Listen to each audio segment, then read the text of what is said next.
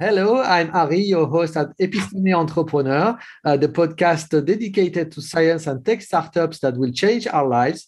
It's a pleasure to welcome Michelle Wilson-André. She studied life science, then she specialized to become a science and health communication expert. She is now the head of communications at eureKARE, one of the most dynamic life science startup studio in Europe. eureKARE was launched in July 2021 in Brussels and Paris, backed by 60 million euros from private investors. Nice to have you, Michelle. How are you today? I'm great. Thanks, Ari. Nice to be chatting with you today. Thank you for being my guest. It's a real pleasure to have you. And if you allow me, this interview will be in two parts. We will little bit talk about yourself and your path from science to communication, and then your role as a head of comms at eureKARE. Do you agree? Great. Perfect. So let's start with young Michelle when she freshly graduated from high school and she wanted to enter university. What was your plan at that moment? So I guess at that moment, I was really interested in animal behavior and specifically marine biology. And so I ended up choosing a university in Canada, Dalhousie University, that's one of the few to have a marine biology program. Mm-hmm. So I dreamt of doing that when I was in high school. So I read that on your profile that you actually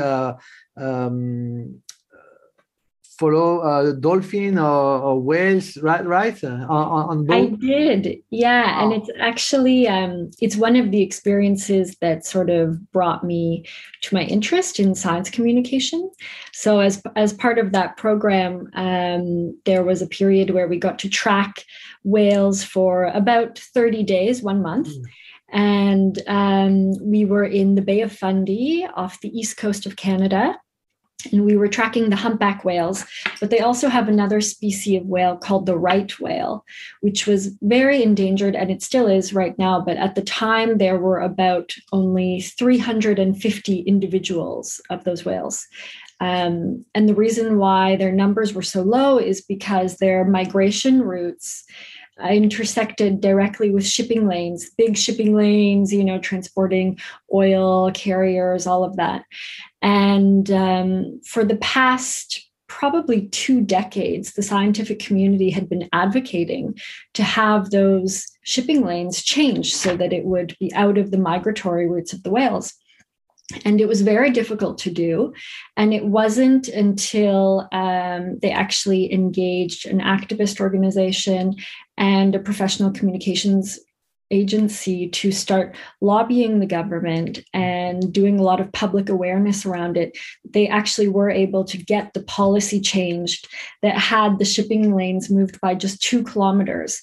Mm-hmm. And that shift of 2 kilometers reduced the number of whale impacts by 80%. Wow.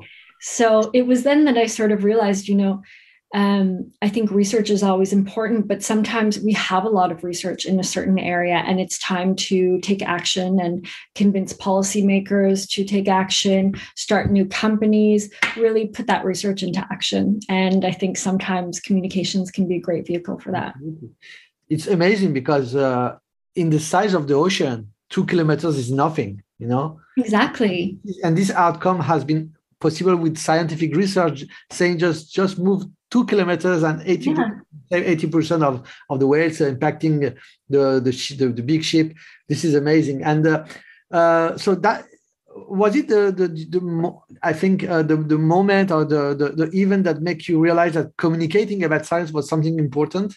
Exactly. Yeah, that's where I really started thinking about it. And I also realized that a lot of what I enjoyed about research was not necessarily sitting in the lab, doing the experiment or being out there on a boat watching seabirds for 5 hours, but it was actually talking about it at the end and communicating the results. Yeah, I totally understand.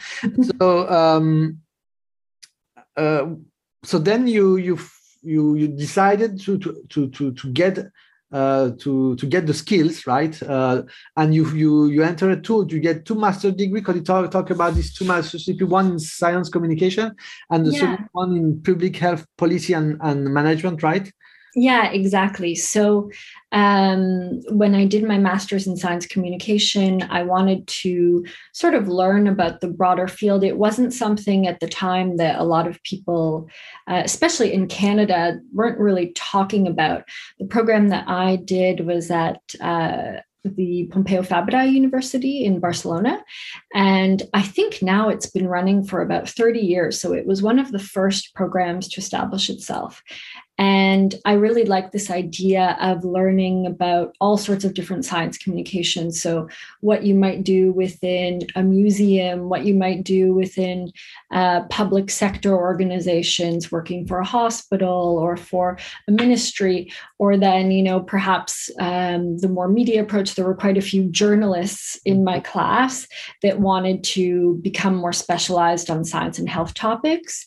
And there were also a lot of researchers in my course that wanted to get more training on the media side of things, writing, really how to synthesize complex information and make it relatable and understandable. Great. And sorry. No, because it's very interesting to see how then you implemented all of these skills in your experience. We'll talk about that a little bit later, but please go ahead. Sorry, I got you. Yes, and then the other master's is an executive master's that I did here in Paris at Sciences Po. And I actually just finished it last year, so it's quite recent. I took about a 10-year break from school before doing that. But it was really, I guess, working in various research institutes in communications, I became really interested in this link between research and our healthcare system and how we move research from the healthcare system, from the research sector to our healthcare systems. And, in many cases, I got the chance to work on some public health campaigns, working very closely with the Ministry of Health in Canada. And I really was able to see sort of the full step of the process, working closely with the researchers, developing something, having new clinical guidelines be implemented at the hospitals we were working with, and then letting the public know about this new standard of care and having patients be able to advocate for their own health and their own quality of care.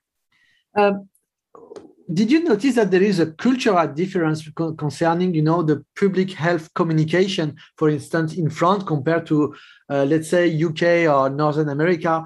I think the public health communication in Northern America or UK is more fun, more user-centered, than in France, which is very formal, very scientific based, even a little bit boring sometimes. So, because this is the kind of feedback I have from patients who say, this institutional communication are cold or too much complicated for us. Did you notice this kind of difference, this cultural difference between the approach of the communication? Yeah, I have noticed a little bit. I guess there's a word that I was used to using in Canada that we call outreach. Mm-hmm. And there isn't really a translation for it in French. Like I tried to translate it diffusion, transfusion, and it doesn't really work. But I guess for me, even just using that word, there's sort of an approach that really intends to bring people in. Mm-hmm. And because of that, I think that, maybe in some cases, hospitals in Canada, for example, might also have a private foundation. So they might have a little bit more budget as well for some of these sort of outreach initiatives where they're doing big public health campaigns and really doing things that are meant to appeal to the general public, as opposed to just, putting up the statistics like we might see from Communiqué de Presse, from the HAS and NSM, things like that. I think it could be a question of resources as well in some cases. Okay, fine, great. So I believe that you can bring this kind of cultural, user-centered way of communication to the French spoken organization. I totally believe that. Can I say now? So you master both pop science communication for a large audience and at the same time evidence-based communication for expert audience. Yeah, I would think kind of dual way of working, right? Yeah, exactly. I mean, I think, we used to have the saying that we would use a lot at one of the research institutes I worked at, but behind every data point is a real person. Mm-hmm. And so I do think that even when we do really want to use a lot of solid facts and, evidence-based in our communications, there's a way to make it both relatable and accessible, but still have the hard facts there. Absolutely. So just could you remind us the famous organization you worked for this past year? Because I noticed that you have a great, you joined a great organization. So maybe you can talk about a little bit about the organization, and if you have some anecdotes, I would be delighted to hear about that.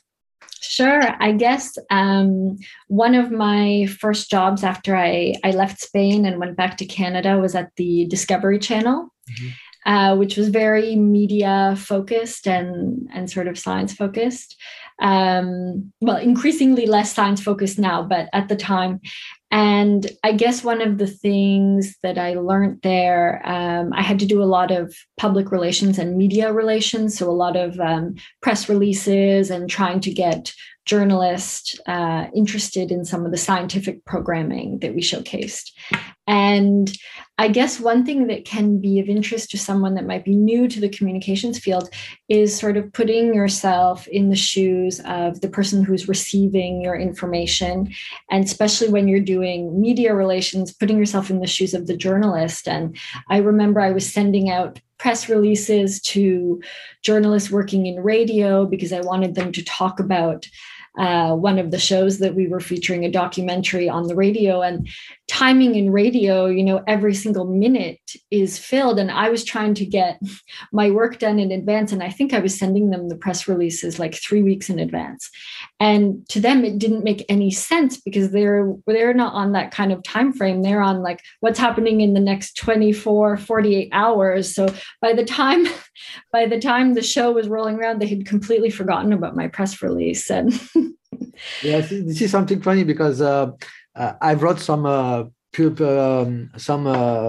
some years ago, when I was a little bit younger, and one of the mentors told me the worst kind of press release you can write for a company says the kind of, we are delighted to announce you that the new vice president of this of that is Mr. or Mrs. this.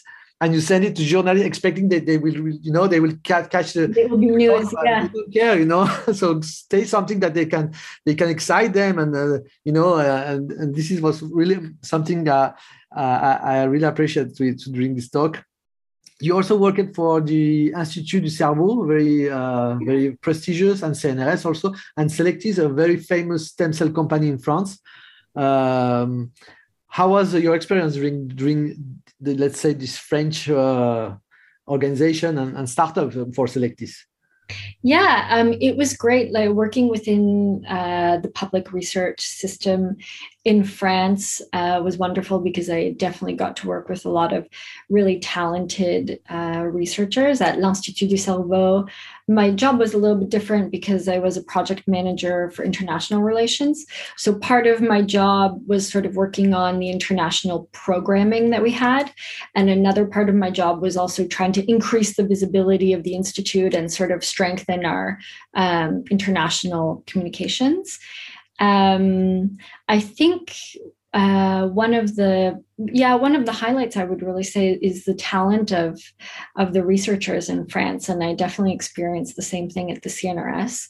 In some cases, and I have to say, especially at the CNRS, the level of sort of bureaucracy, and because it's a very large organization, sometimes I find a bit impeding because it seemed to really sort of stretch the time of researchers having to do a lot of these administrative processes and not necessarily having the support organized in the right way around that. And I think also when it comes to communications, it's also an area where it could be stronger on the international side because there's definitely a lot to showcase. Absolutely, absolutely. So how did you join eureKARE? What was the let's say the event or the story? How did you connect with the team and you joined this amazing new adventure? Yeah, well, to be honest, I was really lucky because I had a former colleague that I knew at the Institut du Cerveau that also works for eureKARE now. She works on the non-dilutive funding side, so she helps some of our startup companies find public funding. Mm-hmm. And so she's the one that told me about it. And when I heard just about the project, I found it really interesting because it seemed like the kind of place where I could have sort of one foot in the private sector biotech world and another foot still very close to the researchers and public sector. So that was something that I found really exciting. So it was a friend or colleague who tell you that there is a great project that is undercooked, under the oven, and come and join us, something like that, right? Yeah, and I think at the same time too, they're going through quite a bit of growth very quickly, and it was the first time that they sort of decided that they needed to place more of a focus on communication. So we started talking about that, and it turned out to be a good fit. Perfect. So could you talk about your role at eureKARE and what does it mean to be head of communications? What are your responsibilities?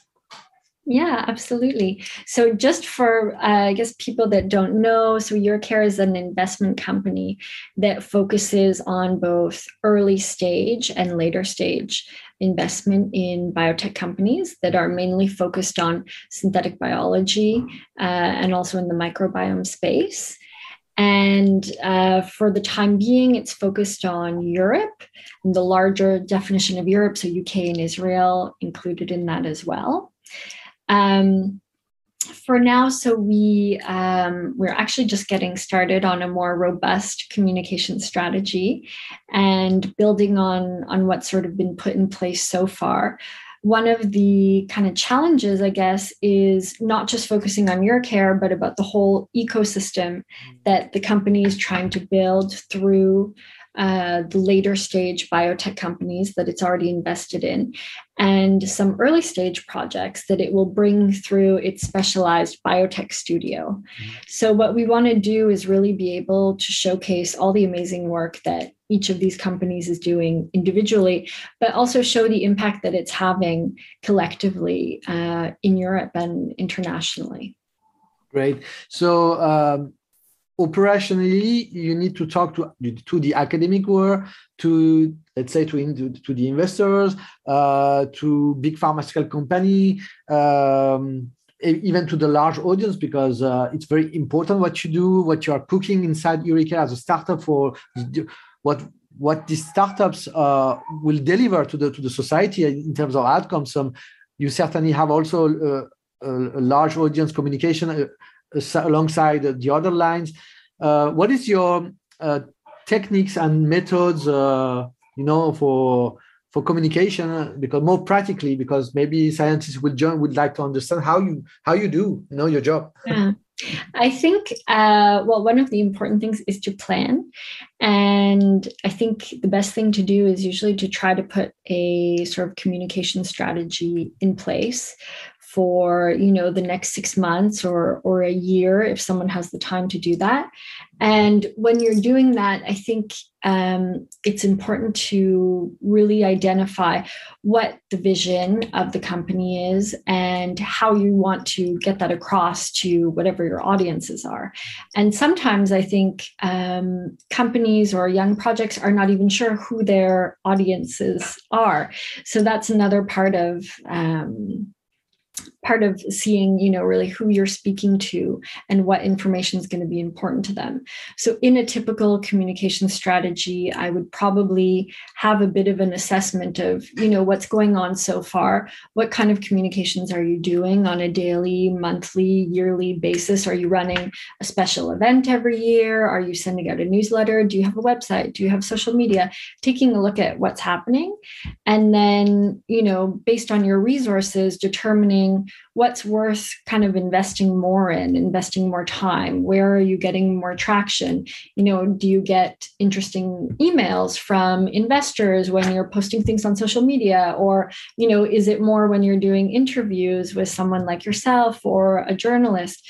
Figuring out what gets you visibility and the right kind of visibility is really important. So I would start with a sort of audit of, okay, what am I doing? What's working? What's not working? Sometimes a basic SWOT analysis can be useful as well, just to help consider, do we need to put a crisis communication strategy in place in case, one day we have a data breach for this project, or just making sure that you can be proactive on certain issues, and also, not just on the negative side, but to be able to seize special opportunities. Like if the CEO of your company is invited to a big conference, what else can you sort of work around that to showcase what you guys are doing. So a bit of an analysis part. And then the next part is just super practical. And it's listing out all the different events and channels that you'll want to be focusing on throughout the year, and figuring out who's responsible for it and how you're going to carry it out. So,